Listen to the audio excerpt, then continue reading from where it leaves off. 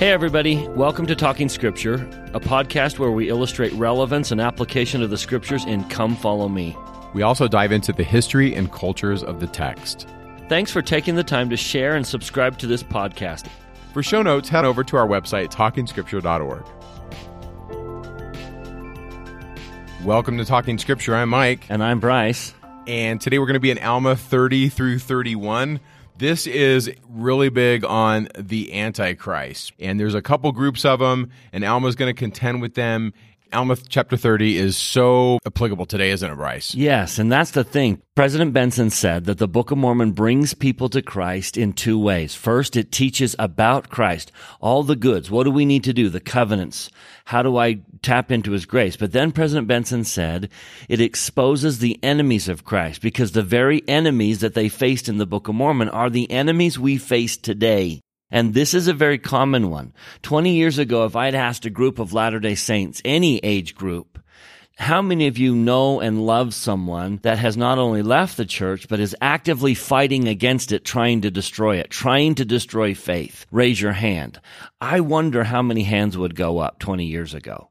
But if I ask that question today, which I do, I frequently ask groups of Latter-day Saints, how many of you know and love someone who has not only left the church, but is actively fighting against it, trying to destroy it, trying to really do damage to church beliefs and to destroy people's faith? Almost every hand goes up. We all know someone. And then on occasion I've said, can you tell me who it is? Not a name, but a relationship to you. And I have literally heard father, mother, brother, son, best friend, mission companion. I've even heard former bishop. People very, very close to our inner circles are leaving the church, and that's their choice. I can respect that. But then they're turning around and trying to fight against it. They're actively trying to destroy other people's faith, and that's when they become a Korihor. And the reason these chapters are in the Book of Mormon is to help us know how to contend. And far too long, we've just sat back and let them have free range. And we'd allow them to have an uncontested slam dunk. And what we need to do is we need to have a strategy for dealing with Antichrist. And this means a lot to me because I've had a lot of dear friends, a lot of people I love come to me absolutely crushed, saying that my daughter or my father or my husband has left the church and I don't know what to do. And I always sit down with Alma chapter 30 and 31, and we walk through. There's some wonderful news here, but there's also some very logistical things. Here's how you do it. Here's what you do. Because kitchen table becomes controversial, and what do they allow their children to talk about, or the person in their life? What do they talk about when they're in their home? Well, here's some help. So we're going to take a look at the four antichrists in the Book of Mormon. By my count, there are four antichrists in the Book of Mormon, and we did a podcast on one of them, and we brought in some of the others. Now we're going to do a podcast on the other two. So back in Jacob chapter 7, we saw Sherem. And then in Alma chapter 1, we were introduced to Nehor, which we've talked a great deal about. Notice the order of Nehor comes up a lot in the Book of Mormon. So we've got Sherem, who comes and then fizzles out, but Nehor, who lasts basically the whole Book of Mormon. And then we have Korihor, which is kind of the primary Antichrist because Mormon chooses to kind of give us the fullness of his account. We don't have the full account on Nehor. And then we have the Zoramites. Now, we don't have Zoram. I'd love to hear the teachings of Zoram himself, but we have the Zoramites, and we hear their doctrine, and they are actively trying to destroy faith. And so we're going to combine them as we focus on Korihor. And what I'd like to do is give comfort to those of you who have a loved one who has left the church and is now fighting against it, trying to destroy the other people you love. I remember in our podcast before we talked about how there were four different groups, and these different groups of antichrists, if we put them in a room and we were just sitting around swapping stories, they would not agree with each other. They would agree in one thing, that there's no Christ, but they certainly wouldn't agree with each other. And the same thing is here with Alma 30 and 31. The Zoramites are acknowledging a supreme creator. They're just doing it different. They're kind of like, hey, we're saved, we're awesome, you're not. And Korihor, his approach is, there is no supreme creator. You guys are stupid to believe in this. You're silly. It's part of a frenzied mind. And so I think in today's society, wouldn't you agree that Korihorism is a lot more prevalent than Zoramitis? Yes. And so that's why we focus a lot on Korihor's reaction. So I have a list of 5 things I would suggest in dealing with an antichrist or an anti-Mormon literature, a Korihor, the Korihors of your life. And the first one is important, and that is you have to learn to recognize them. You have to learn to recognize their tactics. Not so much to put a label on them, but to recognize this is how they're coming after you. And this is where Korihor becomes very intriguing. So let me read through Korihor's comments and see if you can find 2 of his tactics. Now, one of them is the F word, not what you're thinking about, but all antichrists will use the F word. And you need to be prepared for some variation of the F word when an antichrist is coming. Now, I know those of you who are freaking out, bear with me here, because I kind of want a little shock and awe here, because this is a very important subject. So watch for the F word in Korihor's teachings. Mike's here kind of shaking his head, freaking out a little bit. Now, forgive me, I don't mean to be offensive, but I just want to just make a point here, because this is so subtle and it's very powerful. So starting in Alma chapter 30, verse 6, there was an antichrist, and now he begins to speak. Verse 13, you're going to hear his 2 tactics right away. O ye that are bound down under a foolish and vain hope. That's what I mean by the F word. Korihor and all of his cohorts are going to try and make you feel foolish. And there's so many ways they do that. They beride your beliefs. Their tactic is to make you feel foolish and restricted. O ye that are bound down under a foolish and a vain hope. See that? You're a fool. And you're bound down. Why do you yoke yourselves? So many people, when they leave the church, say they feel free. I'm free, as if religion is a binding yoke. Verse 14, he says they had foolish traditions.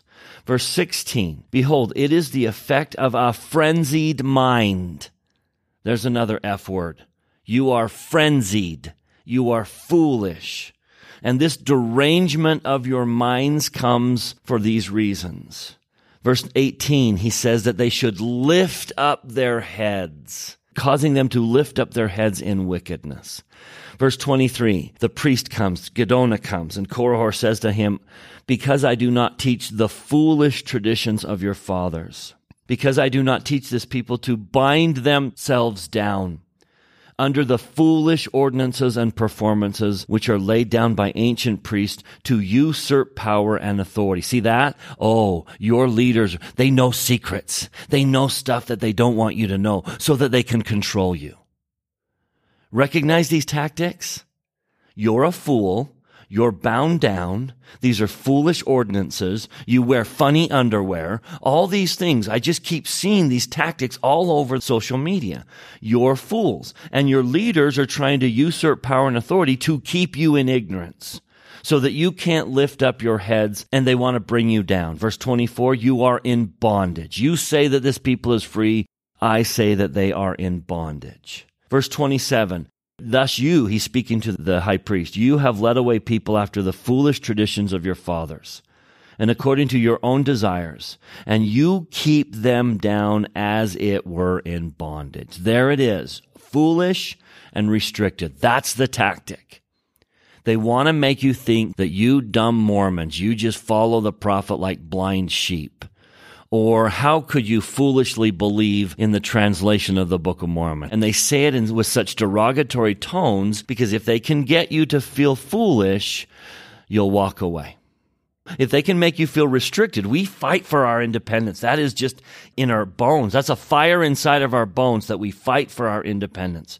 All you have to do is look around and see how many times society will fight for their independence when someone's suggesting that they're restrictive or they're less free. And so it's a subtle tactic. If you can convince members of the church that they're less free, that they're restricted, they will fight for their independence and then they will walk away. And we don't want to feel stupid. I just want to say there is rational defense for so many things. I remember talking to a church historian where he says the danger in church history It's not in knowing church history. It's in not knowing enough. And I think it's important for you, the listener, to realize that the arguments that the Antichrist use today can be defended if we meet them on their own grounds. If we take the religious ground, we just put it to the side and say, okay, let's talk about rational belief. We'll do it on your terms. So you want to make fun of sacred religious clothing. Well, then Jews, Muslims, Catholics, you're going to make fun of that too. Same thing with the idea of creation. Let's talk about the rational side of it. You can use their terminology and defend it, at least to the point where I call it the checkmate idea, the idea that there's evidence on both sides of the creation. I think that we can have an ideal speech condition, and if they come and say, hey, Bryce, I think this is stupid, but here's why. I learned this in college, or I learned this in class, or I read this internet site. I think it's good for us to say, okay, well, let's talk about it. Let's defend it, right? And it can be defended, don't you think? Absolutely. But many of them are asking questions not because they want answers, but because they want us to question. And be wary of that condition, because you're not going to have an ideal speech condition when all they want to do is to destroy your faith. So what would you recommend in that circumstance if all they want to do is just make you look stupid? What the high priest does to Korihor is he walks away.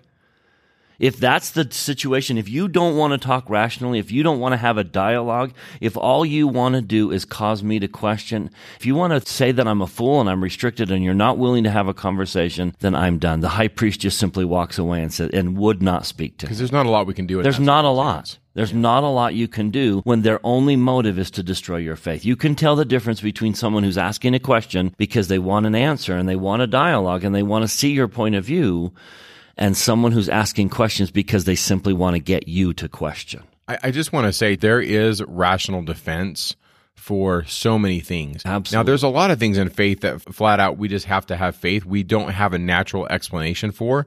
On the other side of the coin is the idea that you have the Book of Mormon. It defies natural explanation. I'll give you an example. Like I'm working on translating right now Greek into English, and I'm just going through slowly some of the chapters in John. It takes a long time to produce text. I mean, hours. It's embarrassing how slow I am. And Joseph is just producing 7, 8, 9 pages a day. And my assessment of this is it's not Joseph translating. It's the power of God. Yeah. But that defies explanation. But here's the other side of the coin. You have the Book of Mormon. Like we have it, we can hold it in our hands. It came from somewhere. So whatever the explanation, which defies naturalistic understanding, we still have it, right? So does it defy naturalistic understanding to explain how Joseph Smith came up with that book in the 1820s? To come up with a rational explanation for the Book of Mormon is going to be as far-fetched as people claim believing what we claim is true. Yeah. And so you can always, There's two sides. There's always two sides. If someone who says, I can't believe in God because it's just illogical, but I can believe in a Big Bang where all of a sudden nothing existed and then suddenly everything in the universe suddenly existed. Well, doesn't that take as much faith, and doesn't that defy physics as much as you claim believing in God defies physics? So we can have rational discussions and we can see these from different points of view. But you gotta be aware of the Korihors. And the way you can tell the difference is they are simply trying to make you feel foolish and restricted to get you to walk away. They just want you to question your beliefs. The other common element in all of these is they will take truth and twist it in such a way that it invites you to walk away from Christ. See, back in Sherem's doctrine was, yes, we need to be saved, but we don't need a Jesus. We don't need a Savior because we can be saved by adherence to the law of Moses. Something else will save you. Something else besides the atonement of God's Son will save you. And I think the appeal there is our salvation is in our control, which is something we all want. But the false idea is, yes, you need saving. You can just do it some other way. Do you see the twist? Yeah, I think today we would say that's secularism or humanism. Yes. Like humans can save themselves. We don't need God. Not necessarily Sherem's argument that the law will save us, but something else. That's the argument, right? Yes, and it's always a twist because A, you need saving. Yeah. But the twist is that you can save yourself. And then Nehor's argument was, hey, God's going to save everyone. That God is powerful and he's going to save everyone. Now, there's a lot of truth to that, right? Every single human being born on this earth will be saved from death. And the vast majority of Heavenly Father's children, so much so that we could almost say all of them, will be saved into a kingdom of glory, at least the celestial kingdom, to the point where it really is a stated fact. It is a truth that God will save everyone. But the way Nehor uses that is to get you to relax. How many people say, oh, well, God's going to save everyone, so let's work harder? Is that natural? If you come to the conclusion that God's going to save everyone, do you work harder? Do you work just as hard? No. If God's going to save everyone, then why do you need to work so hard? So he takes a truth and then he twists it. And then here in Alma with Korihor, his truth is very, very subtle, and this one's very common today. And I don't mean to be so bold, and let me just speak from experience. I have a bachelor's degree in biology. And believe me, I spent a lot of time talking about the theories of man on the origin of man. And Korihor's doctrine is simply this. Chapter 30, verse 17, every man fares in his life according to the management of the creature. Therefore, every man prospered according to his genius, and every man conquered according to his strength. Now, there is a place where that is true. There is a place where beings fare according to their creature, that you prosper according to your genius, that the strong survive. And whatever something does is no crime. There is a legitimate place on earth where that is the rule. And it's among the animal kingdom. Among the animal kingdom, the only rule they are given is survival. They don't have a moral law. Baby spiders don't get in trouble if they eat their mother. You don't get in trouble and if a buck defeats another buck to steal his does. Now, human beings would get in big trouble for that, but animals don't get in trouble because they don't have a moral law. Their law is survival. And so what Korihor is subtly trying to do here is suggest that humans obey that law, that humans are animals. And however you want to couch it, many of the theories of man come down to that simple argument that humans are animals, therefore we have to obey the law of animals. And that means survival of the fittest. And that means it's justified in murdering people to make them go away so that my people are stronger. I think that's like the extreme end of it, right? The doing away with all civil law. And I don't think that Mormon in here is necessarily drawing that distinction, saying either or. And so I want to present a counter side to what Bryce is saying. And I think what his position is, not necessarily let's do away with civil law, but I think he wants to do away with religious law. Moral law. Yeah, I that's kind of how I look at it. So if you look in verse 18, Mormon's like, this is Mormon's commentary. He says, this he did preach unto them, leading away the hearts of many, causing them to lift up their heads in wickedness, leading away many women, and also men to commit whoredoms, telling them that when a man was dead, that was the end thereof. I think he's a modern day sexual liberal, right? He's like, hey, you can sleep with whoever you want. I don't know if he's coming out saying, let's destroy civil law in our period of time, in our dispensation. On a macro level, this is Nazism. This is statism, right? Where I can just take over whatever country and come, and I think that's on the extreme. I don't know if Korihor's in that position. My take on it is he wants to do away with religious law, but the text doesn't really tell you. I think a lot of Korihors today are like, we need to live in a world without religion. Man needs religion like a fish needs a bicycle. Some of those arguments. Verse 16, where he says, Christianity is a mental illness. I can't tell you how many times I've heard that. I've done a little bit on biology. I had to read a ton of Richard Dawkins when I was back in the day when I was in school. And to me, he is a modern day Korihor. And Richard Dawkins is a professor, very intelligent, knows about biology. And he's used that phrase. He said, Christianity is a mental illness. And he's gone on the front and just attacked and attacked and attacked. And he's used his understanding of biology to say, because of what I know in this specialized field, all religion is hogwash. It's just all garbage, and you guys are crazy. And so he's a big deal. He's celebrated today as the front runner of atheism. And so this is relevant. Yeah, and it's always that you're a fool, you're restricted, or some twist on truth. Whether it's, yes, you need to be saved, but something else will save you. Or God is so kind and so generous that he'll save you, don't worry about it, and put your guard down. Or you're an animal, therefore nothing's wrong. You can do that. There's no sin, because he's taking what's true among some of Heavenly Father's creations and he plays it to us. And then you've got a whole nother twist among the Zoramites. If you go to chapter 31, they have a whole new twist, and that is God does have favorites. Now, it is true that God uses he uses the house of Israel to do his work. He calls upon individuals, and it can certainly look like he has favorites, but he gives them a task to do. But you could take that and say, hey, see, God has favorites. God called upon the house of Israel. And there's two ways to destroy someone with that. God has favorites, and it's me. So, here I am. I'm God's favorite. And we walk around boasting that we're God's favorite, and other people are just not, and there's nothing you can do about it. And so there's the twist. Or there's another subtle twist and that is God has favorites, and I'll never be one of them. If Satan can get you to believe that doctrine, then he's won, because you give up hope. And that is a false doctrine because it defies everything that Jesus is trying to teach. Anyone who thinks that God has favorites and no matter what I do, I'll never be one of them. You have fallen prey to a twisted false doctrine. And so all of these are kind of, how do you recognize them? Watch for you're a fool. That Christianity is a derangement of your mind. It's a mental illness. Watch for you're restricted. You can't do this. You Mormons can't do this. If he can get you to feel like you're not free, you will fight for your independence.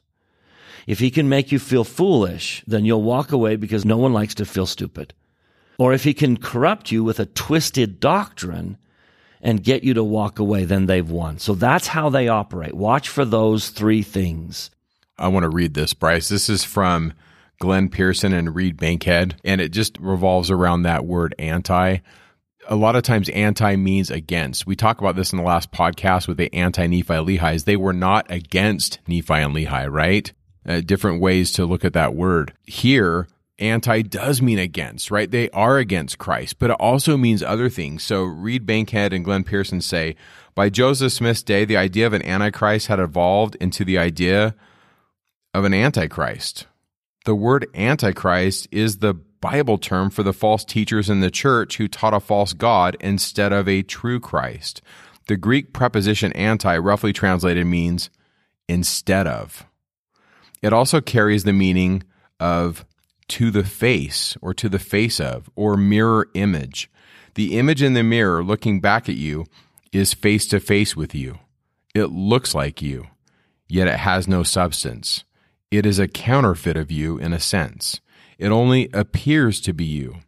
So when John in his epistles spoke of the antichrists, he was speaking of the belief of the Gnostics that God is a substanceless spirit rather than a resurrected being. Docetism. We've talked about that in the John podcast. Such a God is like the image in the mirror, really nothing, a counterfeit.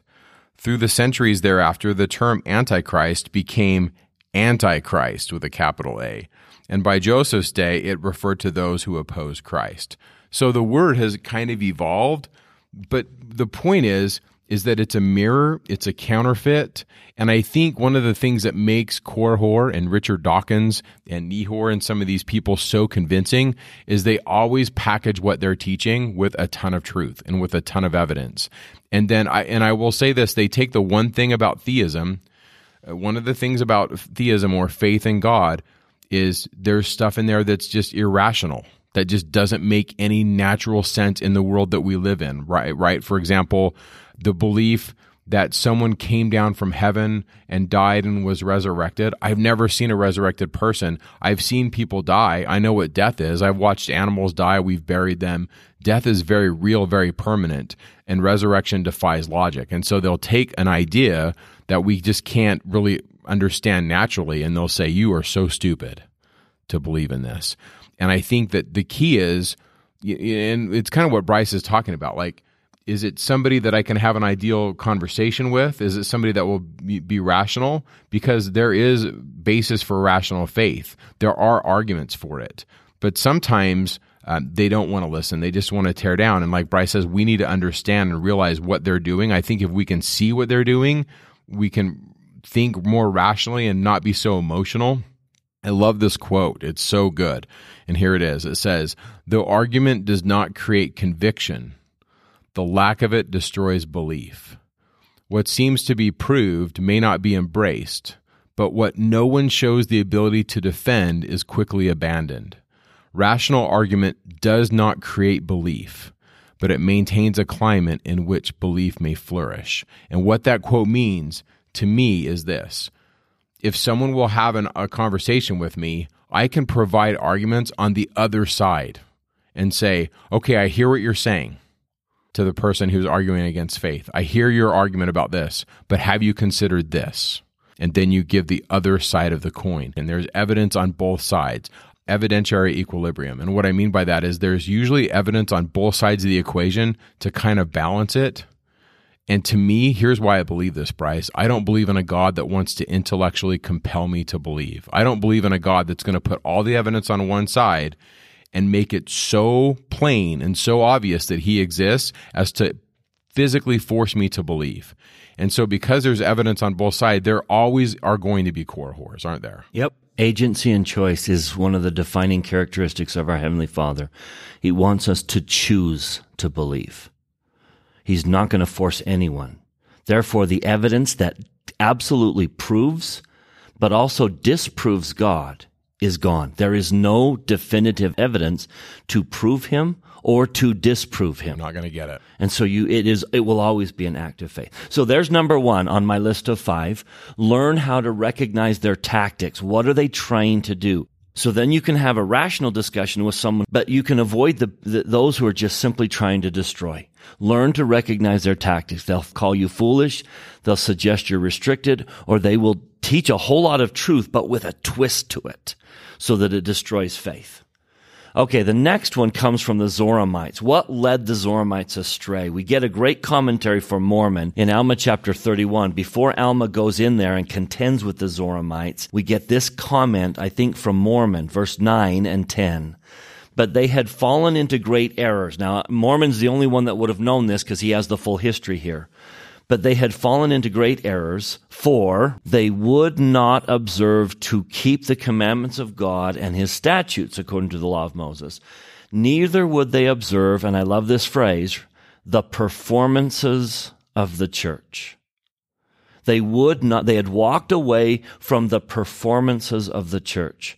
And then he lists a few of them. A, to continue in prayer and supplication to God daily, that they might not enter into temptation. Now, we have lots more performances than that. But you see what he's saying? God gives us performances to keep our faith grounded and to fill us with the Holy Ghost. They are strengths. They are safeguards. And if we walk away from the performance of the church, we become vulnerable to the deception and the tactics of these antichrists. So you might have a wonderful conversation with your family. What are the performances of the church? May I ask, what are the daily performances of the church? What has God asked us to do daily? And are you fulfilling the performances of the church? What are the weekly performances of the church? What has the Lord asked us to do weekly? How about monthly? How about yearly? The Lord has all sorts of performances of the church which are designed to hold us safe and keep us grounded. And so I would suggest that daily reading of the scriptures, daily prayer will give you a strength that you need. It will clarify the truths that you need in order to combat the twists of truth. It will give you the courage when someone tries to call you a fool. It will help you. So don't walk away from the daily performances of the church. Now, number 3, let's go back to Alma and Korihor. And I love what Alma does here. And this is for all of you who have children trying to bring up conversations that destroy the church. Alma does not necessarily have an answer to every question, but what he does do is significant. It starts in verse 39. Alma simply says, I know there is a God, and also that Christ shall come. It is testimony that often quiets the critics. It is my testimony, my conviction. I know there's a God, and also that Christ shall come. Verse 41, I have all things as a testimony that these things are true. But then Alma doesn't stop there, and that's where so many people stop. People stop when they say, well, I just know the church is true. Or I just know God is true. But notice what Alma does. He says, let me give you the evidence for my testimony. So I think the antidote here is have a testimony and know what the evidence is for your testimony. There is rational thought behind testimony. Know what the evidence is. Whether that's, hey, I heard his voice. I had an experience with him that I know in ways I cannot describe were an actual being. I was being touched by a divine being. I know that. That experience was real to me. Or whether it's a logical argument like Alma here presents to Korihor. You need to have a testimony. Peter says to the saints in his epistle, be ready always to give a reason for the hope that is in you. So what is your reason? Now this is a little bit of a diversion, but this is confirming all of us who believe in God. This is a confirming thing that Alma does. And so if Mike and I take a few minutes on this, you'll excuse us because I love to do this. I love to talk about Alma's reasons for believing in God, and I love to add my own. So Alma has 4 reasons that he states. Here's how I know that God lives. Number 1 is this idea that all these my brethren believe in God. And in our day, the evidence is that there are billions of people that believe in a supreme being. There are not thousands, there are not millions, there are billions of people that believe in a supreme being, and that belief flavors their life and brings happiness and color and dimension. There are billions of people that believe in a supreme being. And if there were no being, if we were simply evolved animals, if we were simply the product of evolution and that there were no divine creature, then please explain how billions of people would get the instinctive idea that God really does exist. That's Alma's argument. And then the second one is there are eyewitnesses. Holy prophets who are eyewitnesses. And the interesting thing is, I don't mean sad for those who distract. Their lives bring a whole lot of credibility to their testimony. Joseph Smith was as kind and gentle and selfless a man as you'll ever meet. And that gave credibility to his testimony. These men and women who are testifiers of God in a powerful way have a life that brings that testimony credibility. That includes all of us, that there are those who are special witnesses of God, and that their lives bring credibility to their testimony. There are eyewitnesses. Joseph Smith stands as a witness to the whole world that there is a God because he says, I saw him.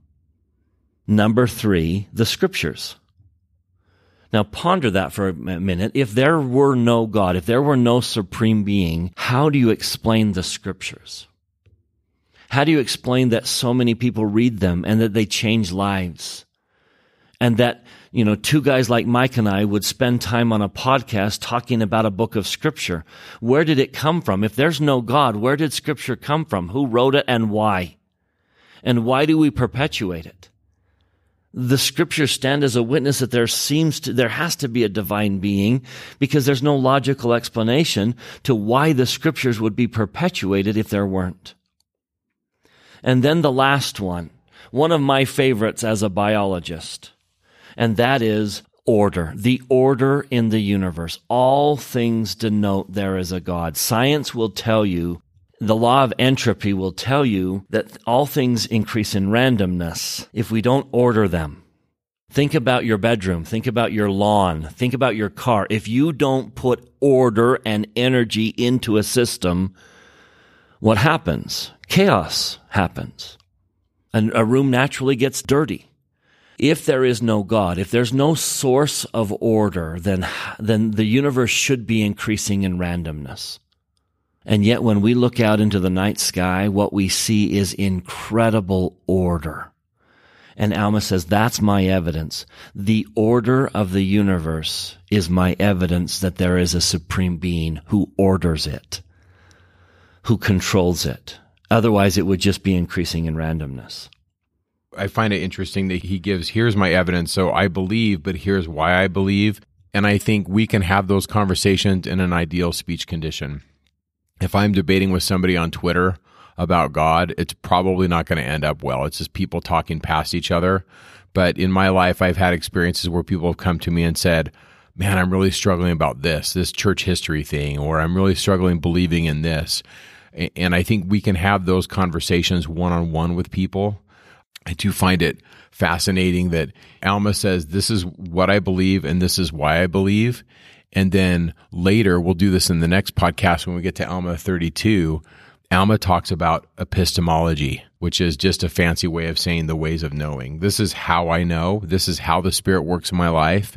And I'm going to talk a little bit about the fourth argument that Alma gives in Alma 30, verse 44, where he just says, hey, the order of the universe itself is just a testimony to me. And so I'm going to geek out on this, but before I do, I just want to say, you don't have to have a scientific background to believe in God. What I love about the Book of Mormon is just read the book. If you read the book, the Spirit will permeate your soul, and it will make, at least it has for me, it's made me realize that there's something outside of myself, that I can know that God is real without having some of these intellectual arguments.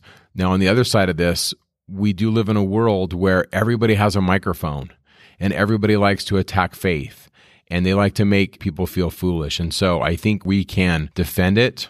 The evidence that I want to share really started out when I read a book by Dinesh D'Souza called What's So Great About Christianity. And there's a chapter in there where he talks about what's called the anthropic principle. If you were to look in like Webster's dictionary on the anthropic principle, it would say something like this. The universe must have properties that make inevitable the existence of intelligent life. That's the strong form. There's the weak and strong form of the anthropic principle. To me, the anthropic principle is essentially this. The universe exists. Here we are. We're analyzing it. So for it to exist, at least in the rational world that we live in, it would have to exist in such a way so that we could observe it. And I know that sounds like circular logic, but essentially that's what we're dealing with. We're dealing with a universe that is finely tuned so that human beings that have rational minds can observe it. There's a lot of things that have to go right to have the universe work. It looks like the universe has been designed. And so when Alma says the order of the planets, that's not an understatement. The anthropic principle is widely accepted among physicists. And if you want to go into a detailed book, you can read John Barrows and Frank Tipler. They wrote a book called The Anthropic Cosmological Principle. Now, if you want to read a shorter book, there's a really good one by Martin Rees. He's kind of a big deal in England. He wrote a book called Just Six Numbers. And I remember I read the book and I had to kind of go through it twice because some of the numbers really blew my mind. The universe is so finely tuned. And he says, let me just talk about six numbers that have to exist specifically. And if they're just barely off, the entire universe doesn't work. Now, Martin, he takes away the religious implications. He doesn't say, hey, let me prove to you that there's a God. But he doesn't hesitate to say, these values are providential. Like it doesn't just randomly happen. And so there's six of them. The first couple deal with atoms and how they work. The third and fourth deal with the texture of the universe. And the fifth and sixth deal with the basic properties of space. So the first number is N. It's a power that is smaller than the electrical force, and he calls it N. There's a couple forces in atoms, right? You have what's called the electrical force and the gravitational force. And so, for example, helium has 2 electrons bound by the electromagnetic force to a nucleus containing 2 protons with either 1 or 2 neutrons held together by the strong force. The 2 protons in this atom, they repel each other. Like think of 2 magnets, right? They just repel each other.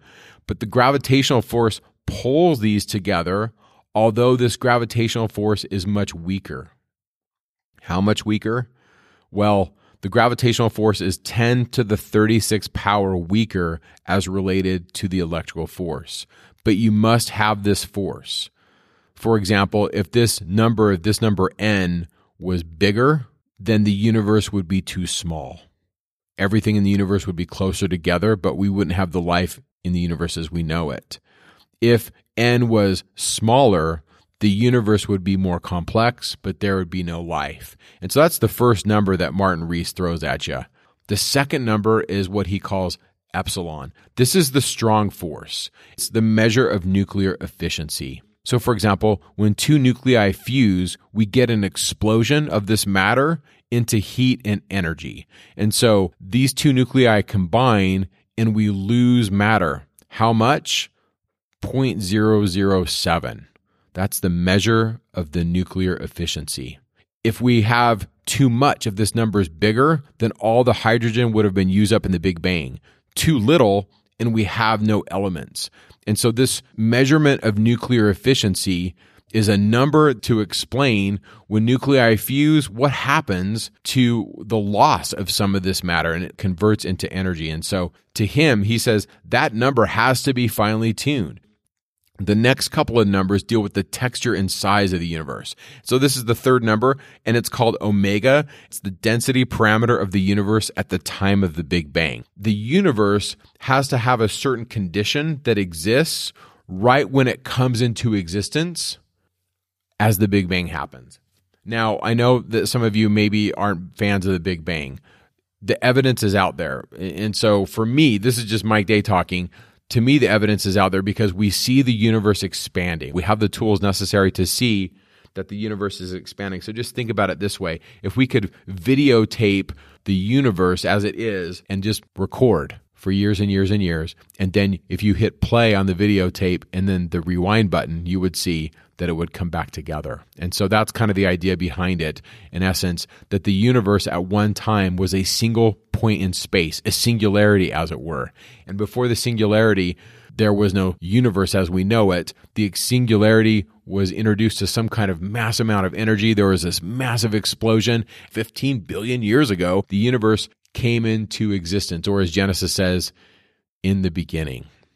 Omega is the density of the universe at that point, and it had to expand. Now, if it expanded too quickly or too slowly, we have all kinds of problems. And so that's kind of wrapping up into this idea of omega. Another way to explain it is think, for example, that you're in the bottom of a well and you have a baseball in your hand, and you have to throw the baseball up to the point where the well opens into the earth. So imagine there's like a saran wrap at the top of the well and you have to throw the baseball up.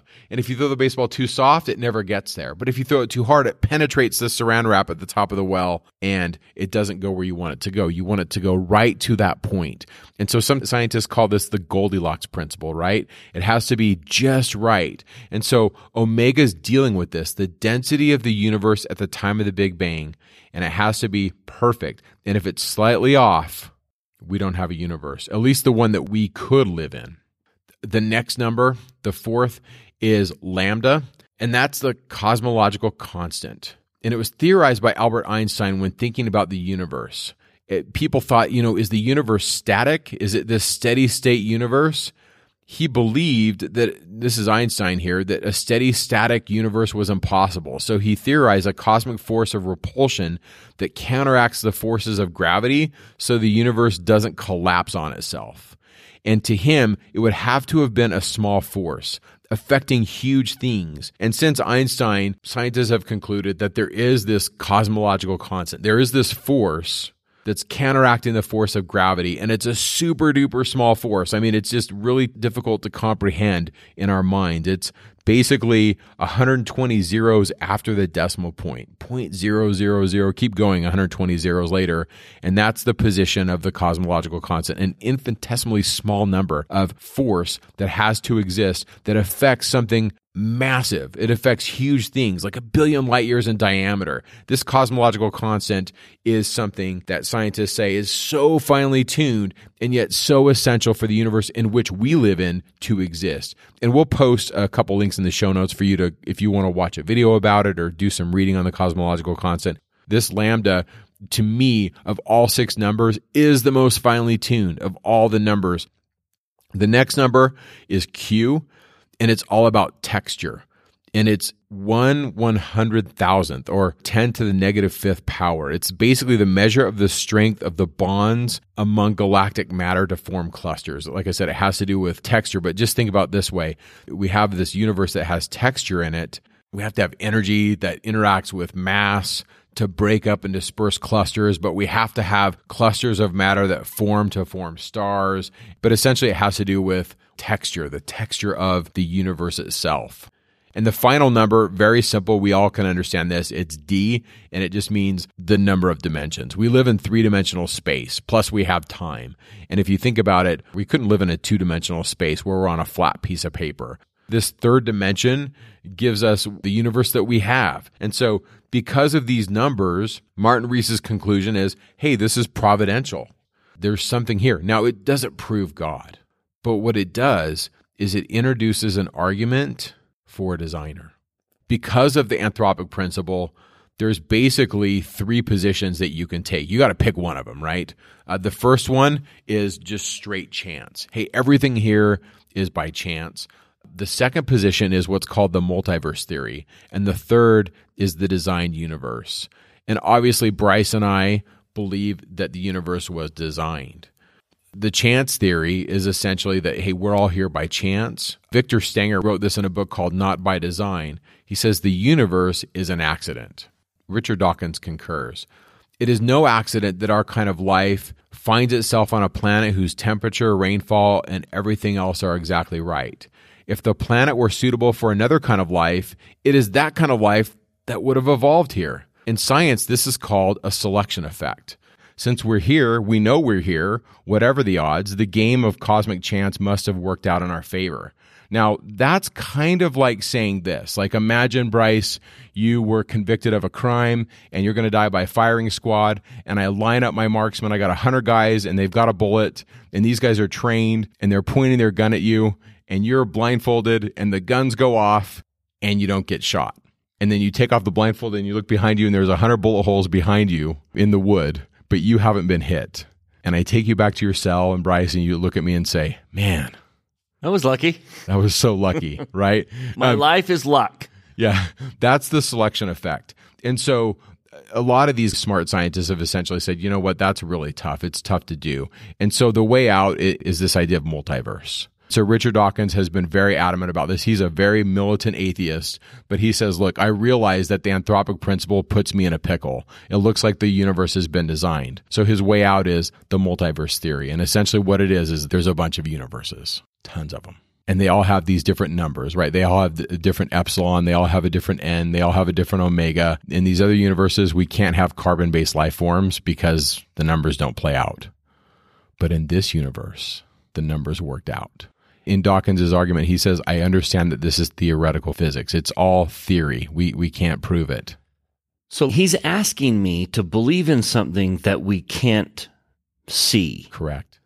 And yet he criticizes me for believing in a God because I can't see him. Right. I want to make this point.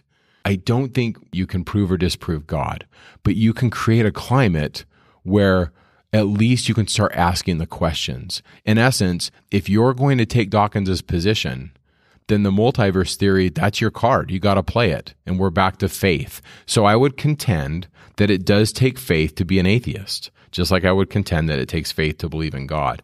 There's just so much stuff I don't know. Well, didn't Joseph Smith say, if there is anything virtuous, lovely, of good report, or praiseworthy, we seek after these things? We should hunger after truth. Yeah. But we ought to avoid those things that are trying to destroy my faith. Yeah. I want to make the point, but do you see what Mike was doing? Mike found things that resonated in his soul. And that's what we all need to do.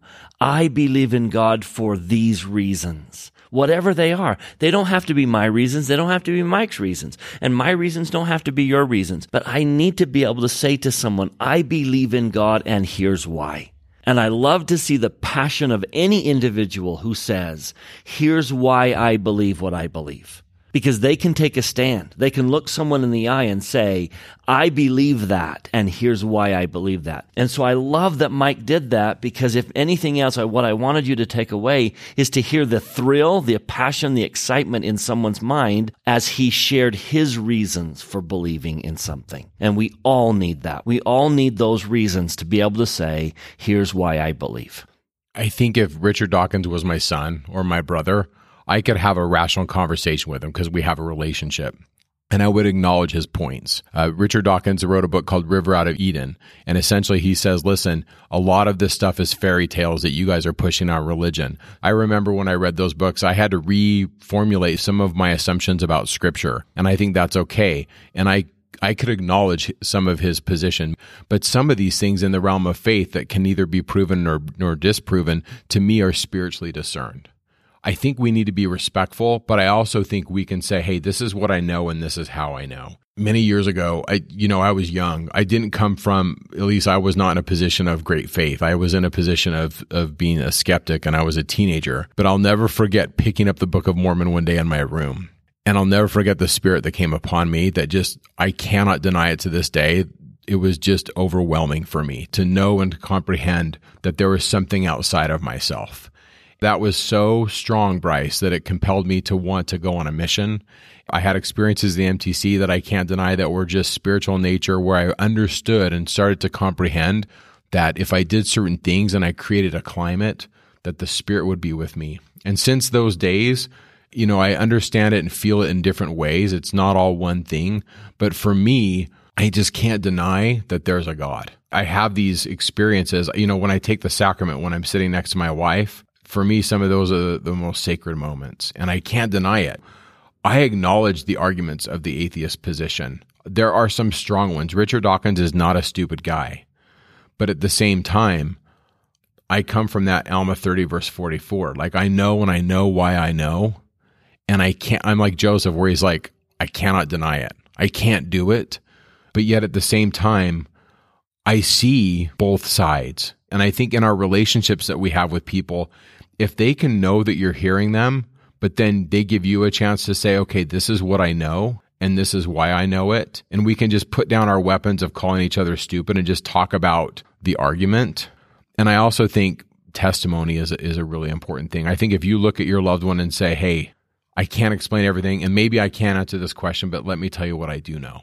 And that exactly is the number 3 on my list. Have a testimony based on evidence. And it is personal evidence. It is. It doesn't necessarily have to be intellectual. It doesn't have to be scientific. For some people, the evidence is spiritual, and that's fine, as long as you have a testimony based on evidence. Now, ironically, the beauty of the Book of Mormon is the very next chapter will talk about how do you gain a testimony based on evidence. So let's do 2 more on our list. I think it's very important that we know the truth. In every one of these cases, as you go through, Jacob with Sherem, and then Alma with Nehor and Korihor and the Zoramites, he sought to teach truth. He pulled out the Scriptures. He referred to the Scriptures. I think it's fascinating. If you go back to Jacob chapter 7 to Sherem, have you ever been in an accident, or someone you loved was in an accident where a seatbelt would have saved them? And what does everyone who loved that person do from then on? They overtly try and wear a seatbelt as an acknowledgement that this would have saved the person I love. It's funny, their reaction to Sherem. Jacob chapter 7, verse 23, it came to pass that peace and the love of God was again restored among the people, and they searched the Scriptures and hearken no more to the words of this wicked man. I think it's significant that Jacob points out that, they went back to searching the Scriptures, as if he's trying to acknowledge that, you know what, this would have saved many people from being led astray had they searched the Scriptures. Know the doctrine. Be able to recognize a twist when you hear it. They're so dangerous. They're very dangerous. So know your doctrine to be able to say, wait a minute, okay, when you say, like if I'm speaking to Nehor, you're saying that everyone's going to be saved? I know that that's true because I know this doctrine and that. I know universal resurrection, the vast majority are going to a kingdom of glory. But I think you're trying to say everyone's going to the celestial kingdom, and that's false. Do you see? I know my doctrine. I think the twists are harder to spot than the Korihors. Yes. Like reading Richard Dawkins is not the same as reading someone who's using theological arguments, but they're just twisting it, right? Yep. And so you got to be careful. When someone says, well, I don't need an organized religion. I don't need a church. I just need God. Do you know the doctrine well enough to say, well, here's what you do need? Or is it just, maybe it's opinion. They claim that, it's your opinion, that you Mormons think we need a church. Well, we really don't. Is it opinion, or is it our doctrine that says, here's why we need an organized religion, and here's what you miss out on if you don't have an organized religion? Do you know the doctrine? Do you know the doctrinal reasons for doing what we're doing? So I think it's significant to me. If you'll go to Alma chapter 1, notice how Gideon contends against Nehor. Verse 7, admonishing him with the word of God. And then go to Alma chapter 31. What was Alma's attempt to help the Zoramites?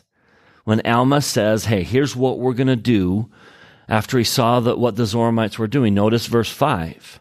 As the preaching of the word had a great tendency to lead the people to do that which was just, yea, it had a more powerful effect upon the mind of the people than the sword, or anything else which had happened to them. Therefore, Alma thought it was expedient that they should try the virtue of the word of God. Know the truth. He was going to go in there and teach truth. So, know your doctrine. That leads us to number 5, and just a caution.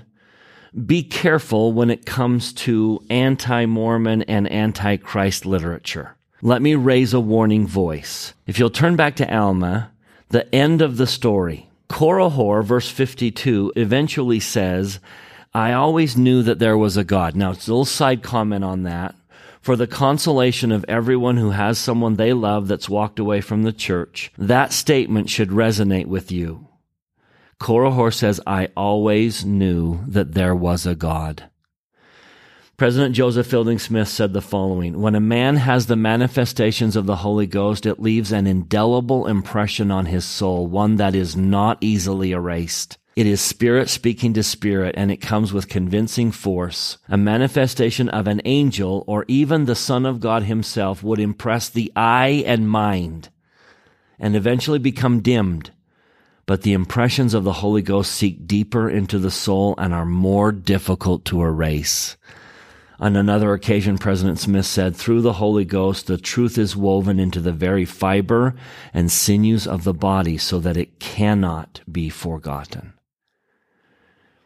They know the truth. They still have it burned inside their soul. But notice what he says, why he taught, the reason he taught what he taught. Verse 53, and here's the warning.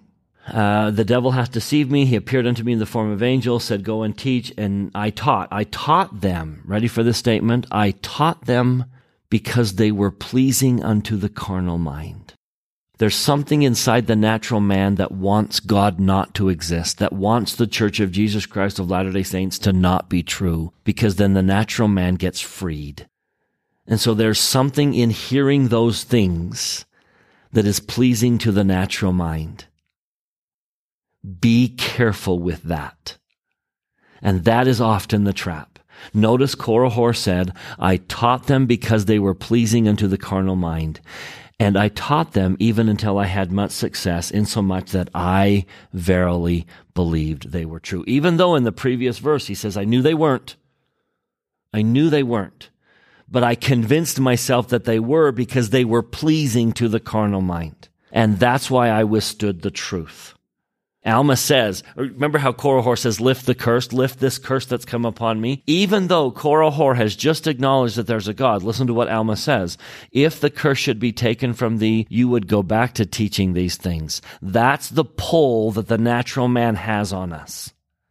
Now, there is a time and a place to have these conversations. There is a time to know the evidence. Mike and I believe, have read every critic. We are familiar with what they're saying.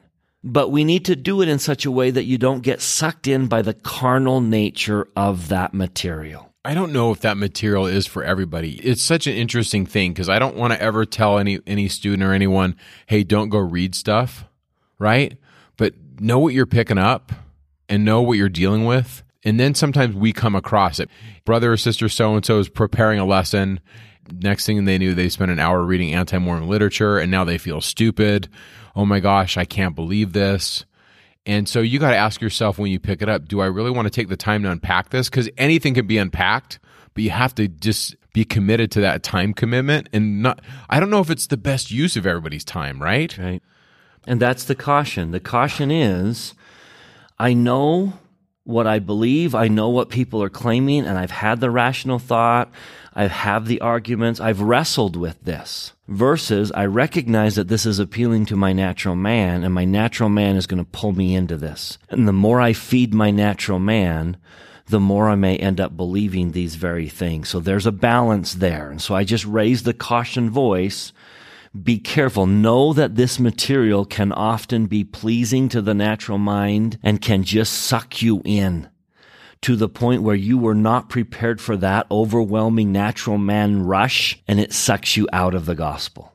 So just to counter here, just so you can see the balance, go back to verse 20 of chapter 30. When Korihor went to Jershon, which is where the anti-Nephi Lehi's are living, verse 20, they were more wise than many of the Nephites, for they took him and bound him and carried him before Alma. In other words, no, this is not the conversation we're going to have. You are not looking for a safe conversation. You're just trying to destroy faith. I don't need to do that. And they just stopped. And let me give you another way to look at this be careful analogy. You can do what they did in Jershon, where you're like, I'm just not going to listen. It's also okay to say, okay, I hear what you're saying, Korihor. I hear your argument. I don't have an answer right now.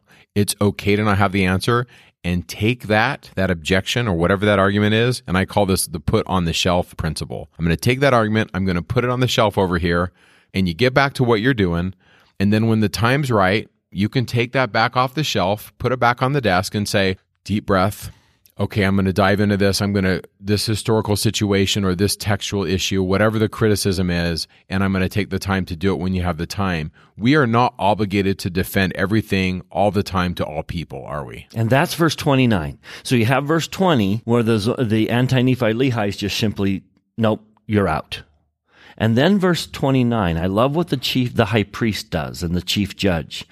Now when the high priest and the chief judge saw the hardness of his heart, yea, when they saw he would revile even against God, they would not make any reply to his words. And I think part of that is I don't need to answer that question. I am not being foolish if I don't have an answer. And that's the ploy. That's the false idea they want you to think, that if you can't answer every single question they pose, then your religion is false. And that's not true. You don't need to feel foolish if you can't answer a question. It's okay to say, I don't know. By the way, but here's what I do know. That's every field. Every field. If you talk to a doctor or a scientist or anybody who has expertise and you push them on something, we swim in the waters of stuff. We just don't know stuff. And we're not going to throw away science or medicine because of the stuff we don't know. Right? Nor should we throw away our religious beliefs because there are things we don't know. Don't buy into it. You're not a fool if you can't answer every single question they pose, because the reality is you can pose a whole lot of questions that they can't answer either. Don't buy into that phrase. And so I love that they wouldn't reply. There is a time to just simply say, I hear you, I acknowledge what you're saying, but I don't have a reply for you, nor do I think you really want one. And so be careful. Those are the 5 I would just remind everyone. Learn to recognize their tactics. That's very important, because if you don't recognize what they're doing, we may be more vulnerable to it. Recognize their tactics to make you feel foolish, make you feel bound, or when they twist truth. You need to recognize when truth got twisted. Number 2, just encourage everyone. Keep the performances of the church. There is safety in prayer. There is safety in reading the scriptures. Daily, weekly, monthly, yearly performances of the church. There is safety in meeting with my bishop in a temple recommend interview.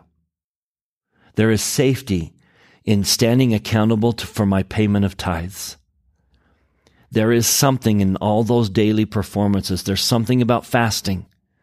There's safety in fasting and having family home evening on a weekly basis. For me, it ties it to the Spirit. If the Spirit's coming into my life, if I'm wrestling with some issue, because often I am, I'm tackling some new thing and I'm troubled in mind or spirit, and the Spirit comes in And then you have evidence. Yeah. You have evidence. Back to that. And so the next one is have a testimony based on evidence. And I love that the very next podcast is going to answer that question. How do you gain evidence? Ways of knowing. Ways of knowing. How do you gain evidence? And then I love that all of these people in the Book of Mormon, when they contend with an antichrist, they use the scriptures. They know the doctrine. They want to make sure they're clear on the doctrine. So this is one of the reasons we go to church. One of the reasons we study the scriptures is to make sure that you know what truth is. Number 5, be careful, because many of the things that anti-Mormons are saying are pleasing to the natural man. It doesn't mean we should just ignore it. But that also doesn't mean we're acknowledging that the church is false if we ignore it. There's a balance between dealing with the questions that need to be answered and knowing that this material can be pleasing to the natural man and can suck me in and overwhelm me. So make sure you find a good balance in that and not get sucked in. I leave everyone with my witness that I know God lives and I know the Book of Mormon is true. There is just there's so many mounds of evidence. I think if you were to count up the number of times in our podcasts where Mike and I pointed out to something that was evidence to us that the book is true, it would be in the hundreds by now. I love to point out my evidence that the book is true, that God does live. And at the end of the day, the reason I know God lives is because I communicate with him and he communicates with me. And I love him. And I know he loves me. Thanks, Bryce. I love hearing him, just how he breaks it down with these 5 things, how to combat the Antichrist of our lives. I love those 5 things. I also find it interesting, Bryce, at the end, Korihor can't talk. His weapon that he uses to combat the Savior is taken away. Many years ago, I had a personal experience with this. I had a stroke, and I am convinced it's that easy. If God wants to make it so you can't talk, all he has to do is just touch this little blood vessel in your brain. It's super simple. And if that blood vessel is not working, you're not talking. And so I'm one of those people that I like to have a naturalistic explanation for Korihor. I think he had a stroke, but it doesn't say that. Like we don't have a medical examiner on the scene in Alma 30, but he can't talk. And there's some irony there, and I'm gonna wax historical just for a bit before we close. I'm sorry, but I have to do this. I think there's some poetic irony here. So he can't talk because that's his weapon. God takes it away from him. And some of you may know this story. There was a guy back in the 80s that was a master forger, and his name was Mark Hoffman. And he forged a lot of documents. He actually sold documents to the U.S. government. He forged some things, and he got really into dealing with church documents, and he forged a bunch of them, and he really wanted to, obviously his number one goal was to make money, but he also wanted to hurt people's faith. And so he would forge documents that made the church look bad. And I remember Elder Oaks gave a talk during this time because there was one of the documents that he had forged that caused a lot of people to have their faith shaken. And Elder Oaks said some of these things that you just talked about. One of the things he says is, hey, we need to be careful. Let's not jump to any hasty conclusions about these documents. And at the time, no one knew they were forgeries. They were later proven to be forgeries. He ended up bombing people and he killed people, and he's in jail now. But the reason why I'm sharing this story about Mark Hoffman is because in a way he's kind of a modern day Korihor. And I just want to share this brief little historical piece of evidence. In 1988, before the Utah Board of Pardons, Mark Hoffman said that he thought planning a bomb that killed Kathy Sheets was, quote, almost like a game to him. He said, at the time I made the bomb, my thoughts were that it didn't matter if it was Mrs. Sheets, a child, or a dog, or whoever. I don't care. Within an hour, the parole board, struck by his callous disregard for human life, decided that it would be best for him to spend his natural life in prison. After he was imprisoned, he was obviously excommunicated by the church. His wife divorced him. And then in that process of time, he attempted suicide. He took a bunch of pills and tried to overdose. He was revived, but not before spending 12 hours lying on his right arm, blocking its circulation, and it caused muscle atrophy. And his forging hand that he used to forge the documents no longer worked. I remember reading that thinking, oh my gosh, this is Korihor. Like there's this cosmic justice, there's this cosmic karma, and his hand that he used to fight against Christ and his church is no longer usable. I just want to end with my testimony, and however you take this, I do like these 5 things. Learn to recognize their tactics. Don't forget the performances. Have a testimony based on evidence. Know your stuff. Know the truth and be careful. But at the end of the day, if I had to pick one thing, it's that relationship with the Spirit. It's that tying into God. And so I just want to leave my witness that there is a God. There's something bigger than us. And regardless of, however these arguments pan out, I really do think, like Bryce said, every one of you that's listening is going to have somebody that you know, probably someone really close to you, that's going to be struggling. May we have these conversations with them before they go full Korihor. May we have them with them as they're in the state of, man, I don't know, what do I do? I'm kind of wavering. And I really do think because of the internet, we can reach people in positive ways. May we do so in the ideal speech condition when we're listening and not shouting. And that's my invitation to you. And with that, we'll see you next week. Talking Scripture is not an official production of The Church of Jesus Christ of Latter-day Saints. The opinions expressed in this podcast are Mike and Bryce's opinions only. We refer you to official church sources and the church website to clarify any doctrinal questions.